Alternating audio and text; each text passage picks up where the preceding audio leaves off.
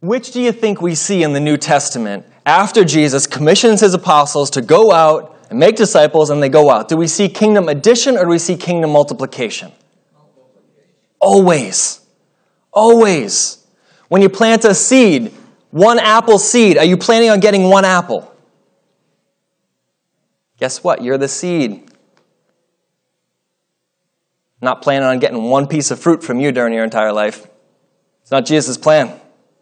This church, one church seed, one location, one planting of the Word of God, and it should look like an orchard.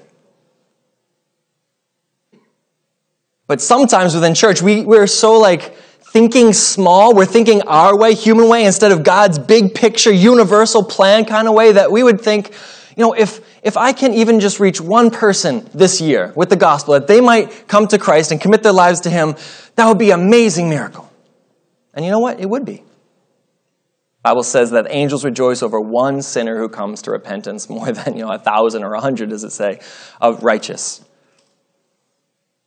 But should our goal be one? No.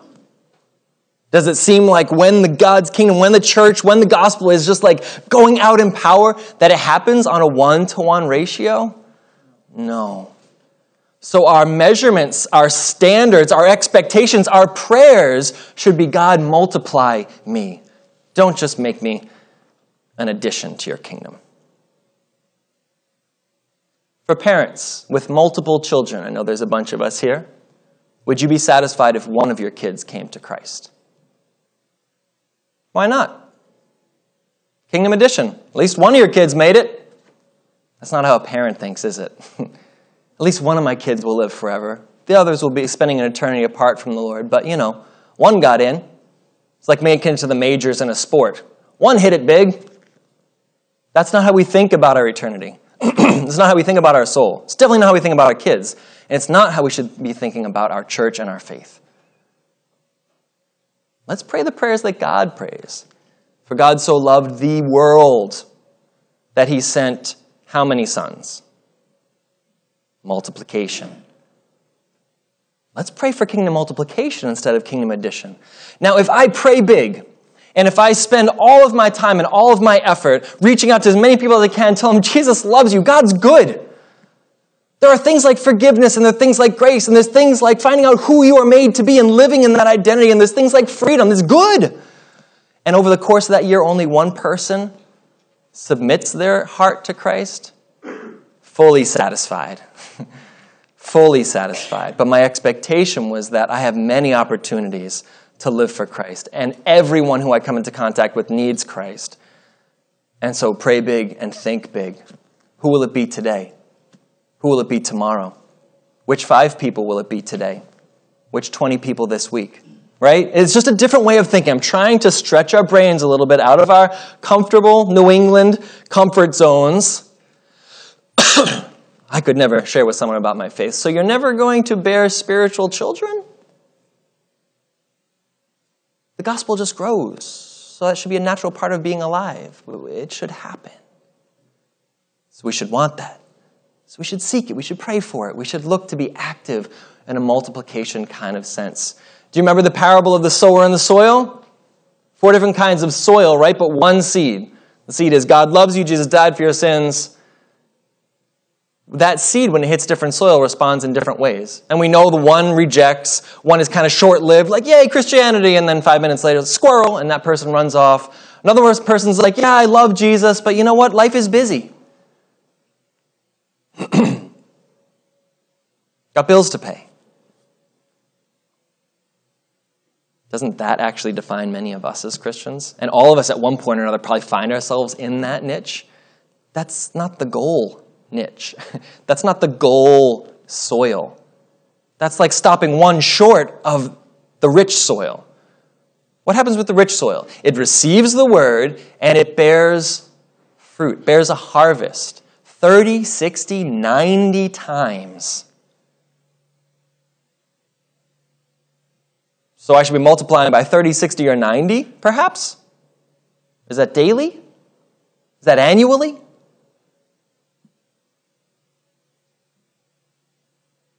Multiply, not just add. I want us to read a story together from Scripture that paints this picture better than I ever could in words. It's just one chapter in the book of Acts, and it's what it looks like after Jesus rises from the dead. This is the Sunday after Easter. This is what it should start to look like for us if we serve a resurrected King. So would you just read it with me? It's in Acts chapter 10. It's the story of Peter and Cornelius. We're going to read through it. There's 8 beautiful, powerful little moments that we can grasp. Little teachings, little points, themes.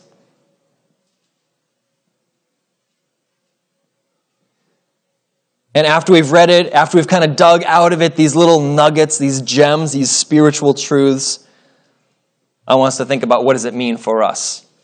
This is the book of Acts. This is what happened. These are Acts of the Apostles. You know, that's why we call it the book of Acts, right? It was written by Luke. It's kind of like Luke book 2. We have 1st and 2nd Samuel, 1st and 2nd Kings. We really should have Luke, 1st and 2nd Luke. But the first one is just called the Gospel according to Luke, which means it's the good news of Jesus, how Luke recorded it. And the second one is entitled The Acts of the Apostles. What are all the activities of these people that Jesus gave his Holy Spirit to and said, go and make disciples? So what happened after it? So it's written by the same author who wrote the Gospel of Luke. And there's always a debate within different forms of Christianity, different denominations, different approaches, different theologies, as to whether Acts is meant to be normative, meaning, should every church look like the Acts church? They were in this Roman society and this empire with specific cultural norms, and it was the birth of the kingdom. Is it supposed to be different for them? The miracles that we saw, did they just happen then? Like, that's what happened in those days. That's not what happens now. Yeah, back then. I think we can look at principles and we can look at practices. We don't necessarily have to dress the exact way that these Christians did. But if we don't see the same things happening in our culture, then we have to say, well, has God changed? Has God stopped working? Has God stopped doing miracles? Has God stopped wanting us to spread the gospel? Has God stopped using people? We have to say no to all those questions. So I think when you read Acts, you should see a foreshadowing. You should see a image of what our church is supposed to look like today. Maybe some of the details will look different, but the same sorts of conversations, the same sorts of activities. So we read Acts with a view of what it means to us. Right? It's called hermeneutics. What am I supposed to do with this thing when I'm reading it? How do I apply it? We read Acts and we say, this is what God did in the church. I'm in the church. How is God going to do this for me and for us? So within this context, we're going to read a story about Peter, the one who was one of Jesus' closest, the one who denied him 3 times so shortly before, the one who walked on water, the one who was on the Mount of Transfiguration, Peter. The one who Jesus said, you will be the cornerstone of the church. So this story is about a dream and a vision that Peter had and a Roman officer, military officer. They have simultaneous dreams that bring them together. So let's read it. It's Acts chapter 10, and then we'll dig into it. At Caesarea, there was a man named Cornelius.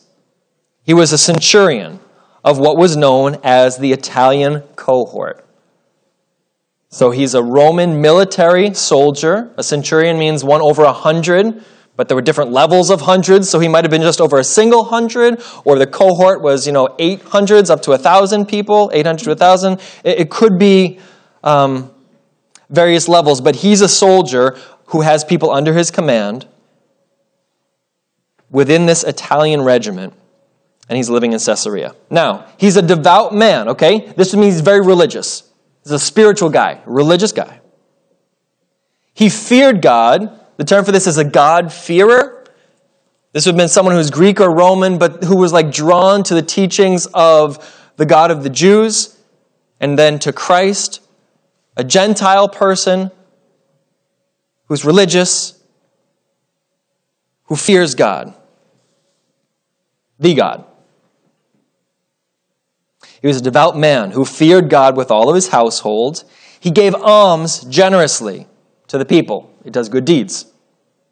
And he prayed continually to God. He's a man who prays.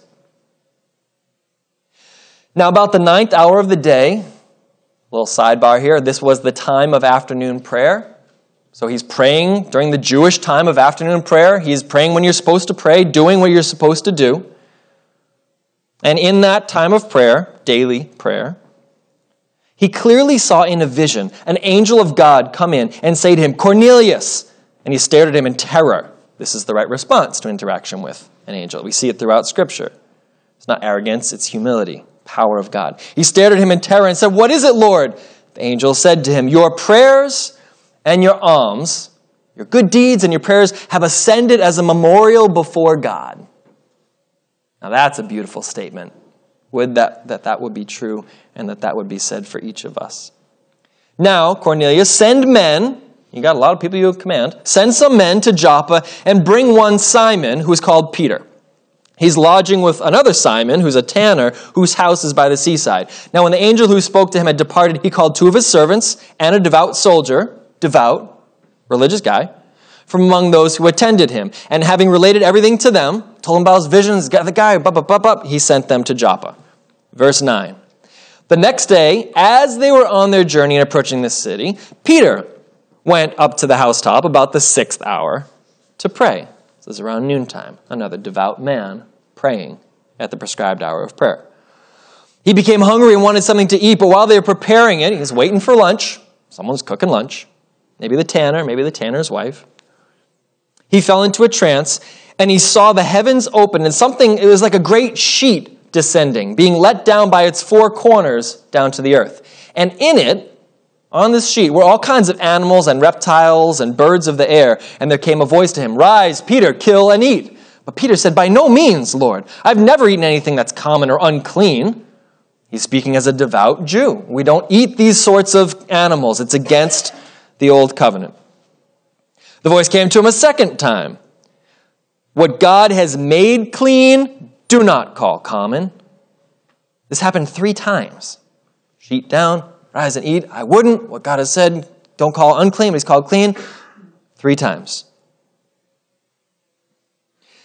And then the thing was taken up at once back to heaven.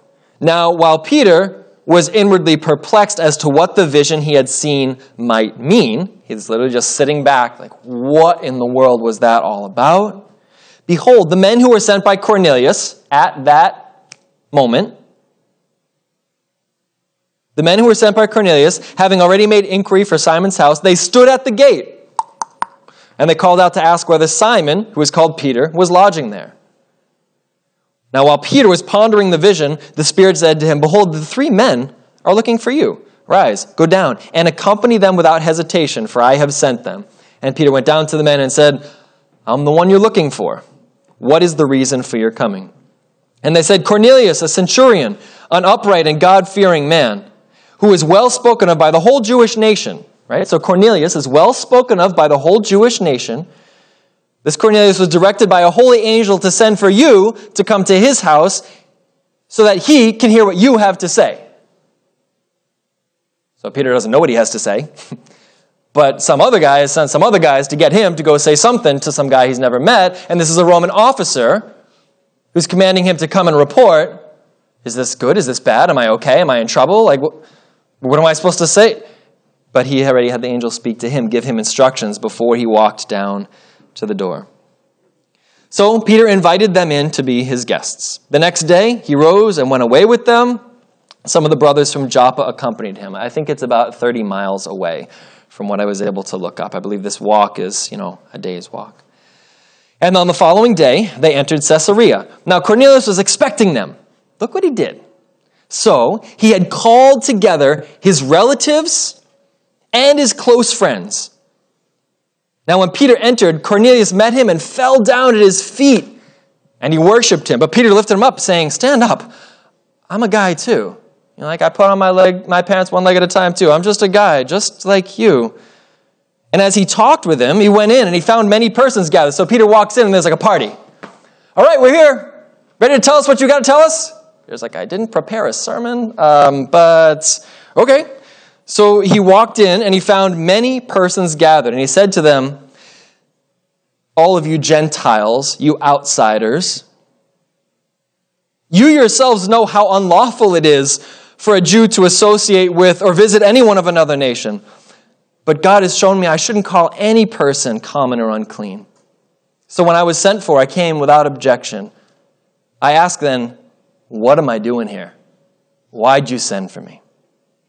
So Cornelius says, 4 days ago, right about this moment, I was praying in my house at the prayer time, at the 9th hour, and behold, a man stood before me in bright clothing, and he said, Cornelius, your prayers have been heard, and your alms have been remembered before God. Send therefore to Joppa, and ask for Simon who's called Peter. He's lodging in the house of Simon a tanner by the sea. So I sent for you at once, and you have been kind enough to come. Now therefore we're all here in the presence of God to hear all that you have been commanded by the Lord. And in that moment, Peter knew what to say. He just shared how amazed he was at what God was doing and what kind of God he serves. He gave him the gospel, folks. So Peter opened his mouth and said, truly, I get it now. I understand that God shows no partiality. In every nation, anyone who fears him and does what is right is acceptable to him. And as for the word that he sent to Israel, preaching the good news of peace through Jesus Christ, because Jesus is Lord of all, whether you're Jewish or not, he's Lord of the earth. You yourselves know what happened throughout all of Judea, beginning from Galilee after Jesus' baptism, the one that John proclaimed, how God anointed Jesus of Nazareth with the Holy Spirit and with power. He went about doing good, healing all who were oppressed by the devil, for God was with him. Peter says, we were witnesses of all that he did, both in the country of the Jews and in Jerusalem. They put him to death by hanging him on a tree.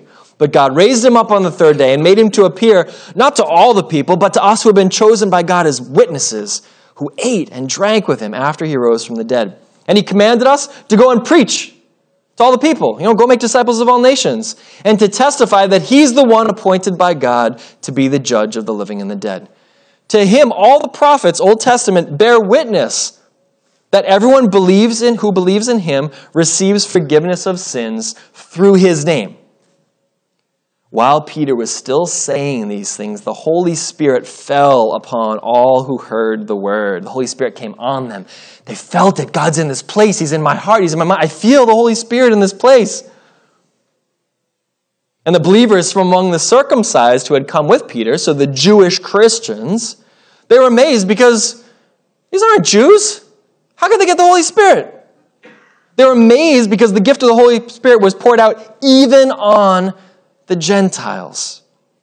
For they were hearing them speaking in tongues, praising God. Then Peter declared, can anyone withhold water for baptizing these people who have received the Holy Spirit just as we have? We're the same. How can we not baptize them? Look, they have the Holy Spirit. They believe. And he commanded them to be baptized in the name of Jesus Christ. And they asked him to remain for some days. So the party continues. And the questions get asked. And Peter talks and he shares things that he saw. He's an eyewitness. And he tells them what happened, how the tomb was empty, the conversations he had. And he's doing this to a group of people that were religious outcasts. This is the way our faith is supposed to look. This is. Let me give you 8 reasons why. First is the word lordship. Lordship. If Jesus is king, if he triumphantly entered into Jerusalem, if he rose from the dead, then he's in charge. He's king. He's Lord. That means we have to do whatever he says whenever he says it. And everything that we learn in the Bible that he says, we have to do it. He's the Lord. He's king. We're not. So when we believe in Christ, we put ourselves in a position of servanthood to him, brotherhood to him as our older brother, but we obey. He knows best. He walks first. He leads us. We're his disciples. So when we study the word, we learn what Jesus says, we live it out.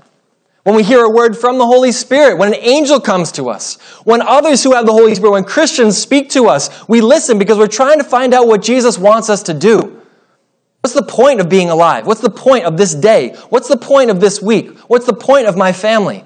Why was I born in this country at this time? Why was I put in this job? Jesus, tell me, show me. I'm your servant and your Lord, so I'll do whatever you say. Both Cornelius, who was an unsaved seeker, and Peter, who was one of the closest people to ever walk with Jesus, both got the same vision, and they both said, yep, right now, I'll do that.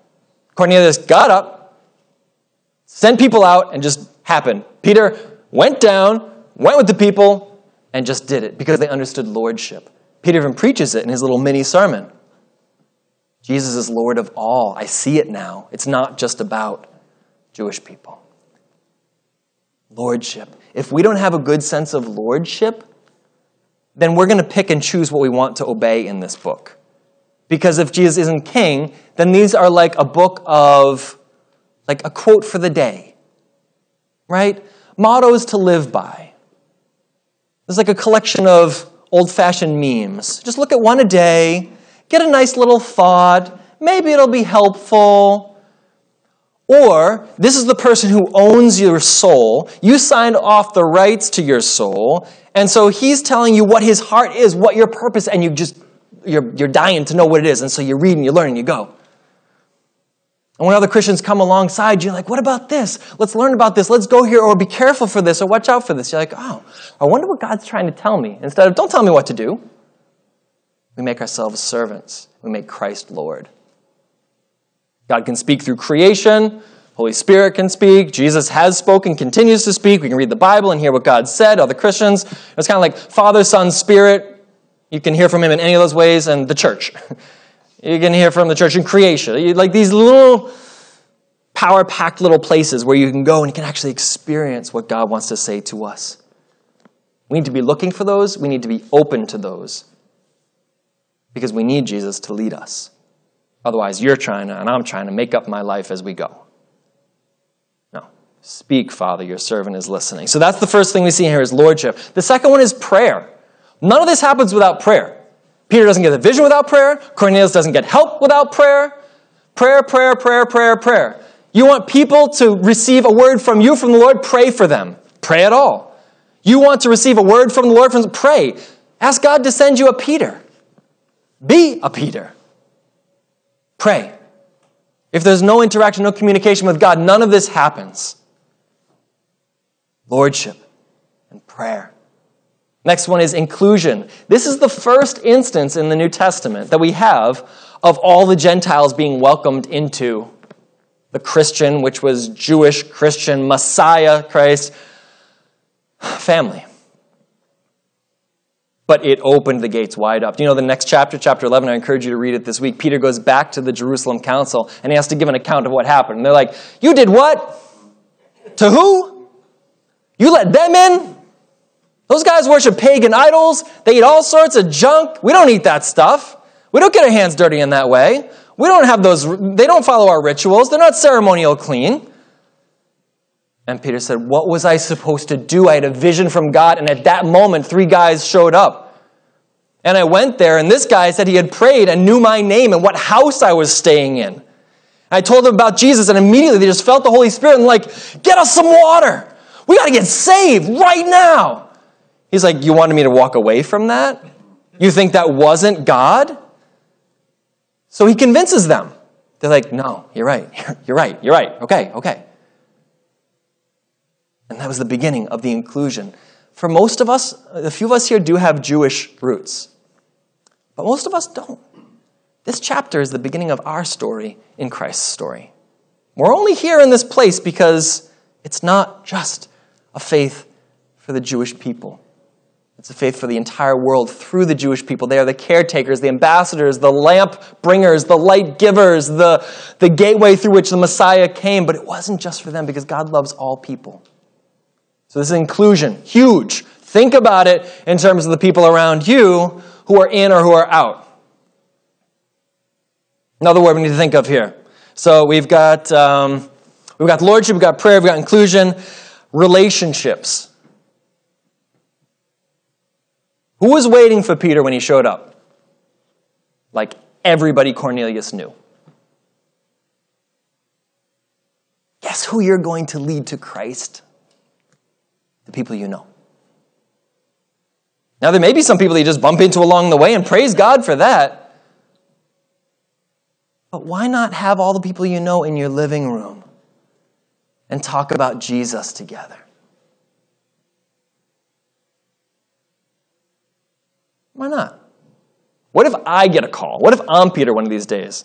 It's from one of you. Like, so, Dave, come on over. Thursday night, 8 p.m. Super excited to hear what God has to say from you. Click. Should I prepare a Bible study or a sermon? Should I dress up? Should I dress down? And I show up and there's 50 people in your living room. And they're like, what did God say? That's what happened here. I would love that phone call, by the way. I'd be there. We should all love that phone call. But if we don't have worship that happens in our living rooms, then the kind of worship that happens here in the temple gets pretty empty pretty fast. Don't just come to the temple. Worship in our homes. Don't just hope that as we sit here on a Sunday, the door is open and someone walks in. Invite a friend. Introduce a neighbor to Jesus. It happens through relationships. Just for the sake of illustration, if we put on a marketing campaign, say, as a church, and we made the most attractive, spared no expense, flyers, inviting people to meet Jesus, and all they had to do was show up here on a Sunday morning, could pick a certain Sunday, and we put it at every single house within the entire town of Easton. Just pick that one town. What percentage of those people do you think would come? It's small. It just is. How much junk mail do you get? If the Jehovah's Witnesses gave you a tract or a flyer in the mail, would you go? How about the Buddhist temple? Talk about a religion that you are not, asking you to come and learn and listen. Now flip to the other script. How many times have you had conversations with your family about faith? Sometimes it's heated when it happens. Sometimes they're calling you a hypocrite when it happens. Sometimes you're declining to do something they're doing because of your faith. Sometimes you're sharing something you're excited about. But if you got to a point with that family or with that friend where you felt like, yeah, they're hearing what I'm saying, would you come to a Bible study, to my home, to my living room, to a church? What do you think the percentages are of that person who you have a relationship with, who you've been talking about with the Lord, who's showing some sort of interest? What are the percentages of that person coming? Way up. Because they're no longer being marketed to. They're no longer being treated like a church growth campaign. You actually just care about a person. And you're there before, you're there during, and you're there after. And that's what Cornelius did. Relationship is the basis for outreach. Because that person, if they do come to Christ, they're going to need you. What do I do? What does this say? Did I do the right thing? Did I say the right thing? I don't know. You're just in their lives, and you continue to be in their lives. I heard once that humans have like 14 or 17 relational spots. Think of yourself as like a power strip, and you got 14 plugs. And those are the people that are closest to you in your life that you can really invest yourself in, that you can develop close friendships with, that you can be involved in their lives. In my family, we're a family of 6, so 5 of my plugs are gone before I even get up in the morning. So I need to invest in my wife. I need to invest in our kids. So what am I down to now? Down to 5 out of, say, 14, so I'm down to 9. It's going quick, right? You see where this is going? I think probably I need to be investing in Danny, as he and I are brothers, called to the same calling, sharing a mission field here. Okay, so Danny, let's plug you in. Go through the circle. Should my parents perhaps be in there? Should I care about them, be fully invested in their lives? Okay, I got a sister. I haven't gotten to any of you. What does that mean? That means that it's not supposed to be one person's job to do it all. All of us have 14 to 17. And if we take the person who lives next door to us and just plug them into one open spot, they're being loved and cared for by a child of God. That's all anyone needs. And we might think that there are some like extra high capacity people who might have a power strip like that's one of those long ones that goes all the way along the wall. It's like 6 feet long and it's got like 20 plugs. Maybe there are.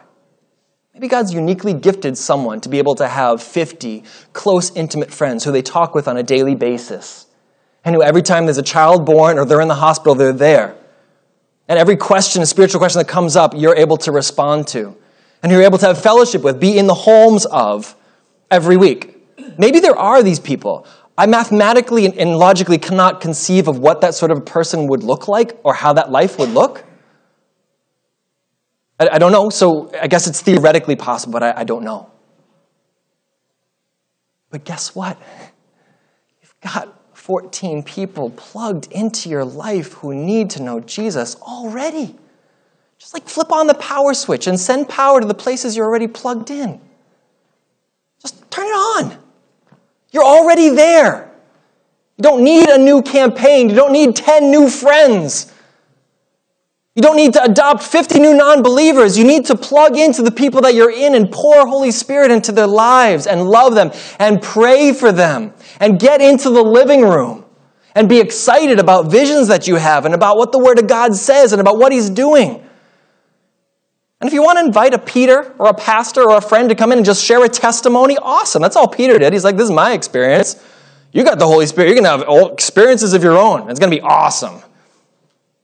And essentially, Cornelius' house just became a church plant. Peter's not living there. Peter's not staying there. Cornelius isn't even plugged into one of Peter's spots. That's the role of the apostle. There's some people who are called to just like plant and run, plant and go, plant and go, plant and go.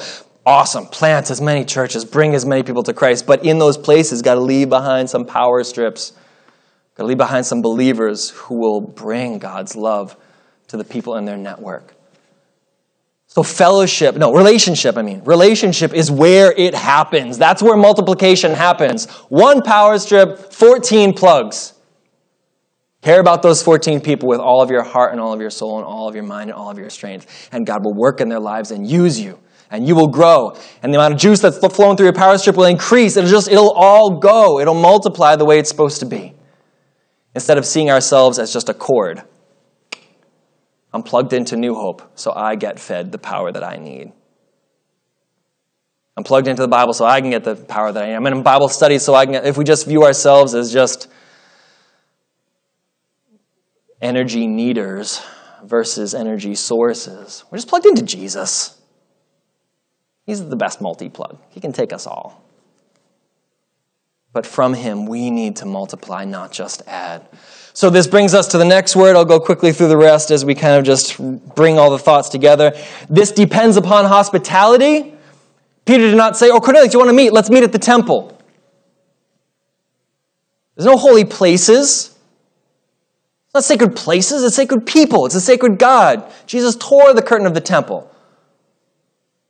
So meet people at the Starbucks. Meet them in your living room. Sit at your kitchen table. Don't make it a church thing, because then immediately it undermines the fact that you're just a person with a person, one of your people. Hospitality has to be involved. How about morality? You see the different moralities of people? This one and the next one, put them together. Morality and salvation. All right, these are the two thoughts. Cornelius was a really moral guy, not saved. It means we can all be really good people, praying all the time, fearing God. He was not saved. Did not have the Holy Spirit. And he knew it. He was just looking, trying to do the right thing, trying to be a good person. I give to the poor. What more do you want me to do? And then he heard about Jesus and about grace. And he's like, this is a whole other thing. He was more moral as a non-Jewish Christian than some of the people that were calling themselves Jewish Christians we see Paul preaching to in all these New Testament letters. But it didn't mean he was saved. Being moral does not mean you're saved. Believing in God does not mean you're saved. It's not what it is. It's believing that Jesus died for you and that He loves you and He wants to give you His Spirit. Accepting that means you get the Holy Spirit. It means you're sealed, signed, sealed, and delivered. You are a disciple now. Now we act as one. We live as one. That's interesting, right? You'd think he was a believer. He was a God-fearer. He believed in God, but he had to get saved. Peter, tell me what I'm missing. I know what the right thing is to do. We have lots of neighbors who do the right thing. That does not mean they're saved. Doesn't mean that their soul is like redeemed and forgiven and protected and blessed and Christ supported and Holy Spirit filled. No. They're a dead power strip, not plugged into anything. They've got no power. They've got no life in them. So don't equate morality with salvation for ourselves or for our neighbors. But you might find with someone who's very moral, they're wondering what next. You might think, what am I going to say to a good person? He's like, I already am a good person. Yeah, but in being a good person for your whole life, have you found there's still something missing? Still lacking some juice? Still lacking some power? Right. Because you're trying to be a power source for the world. That's not going to happen.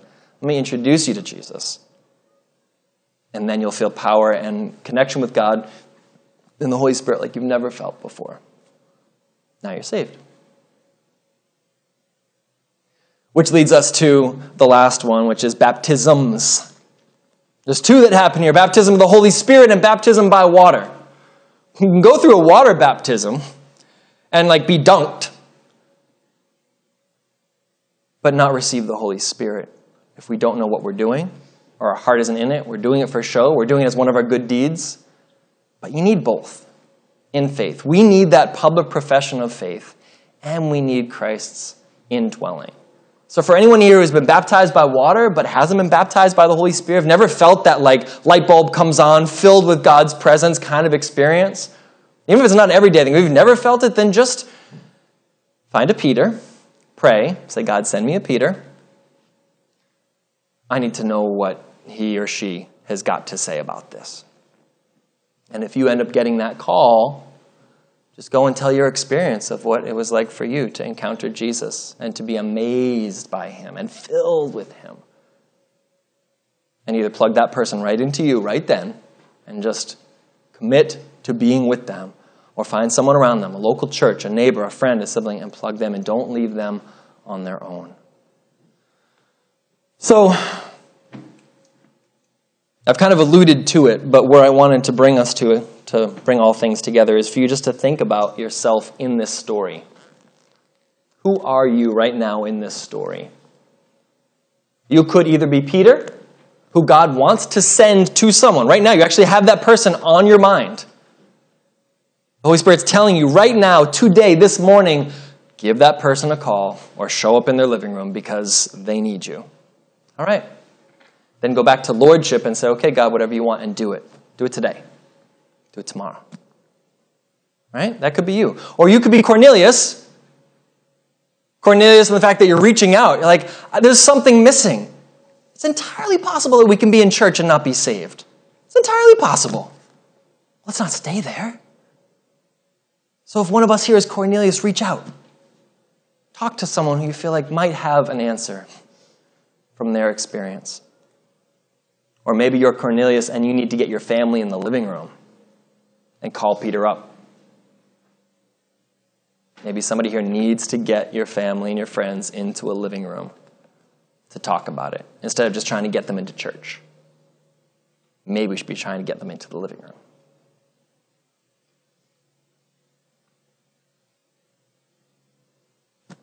Who are you in that story? I'm going to close with this question, and I'm going to have you bow your heads for just a moment to think about this. Hope and Shane, if you guys can come up and join me, we're going to close in a song. I would like you in your minds right now to identify, if you can get up to 5, that's perfect, but at least 2 people that are in your power strip already that you need to be reaching out to. Could be your neighbors, could be your siblings, could be your coworkers. But I promise you there are people in your life already right now that need Jesus. And when you've identified them by name, own that. They're your responsibility. They're not in my sphere, most likely. I probably don't even know them. Don't leave it up to the pastor. You're a child of God. Just bring your faith to them. So would you please just take a minute, think by name, and then these people are yours. Your responsibility to love and to care for. They're responsible for their response to God, but you're responsible for loving them towards God and serving them towards God.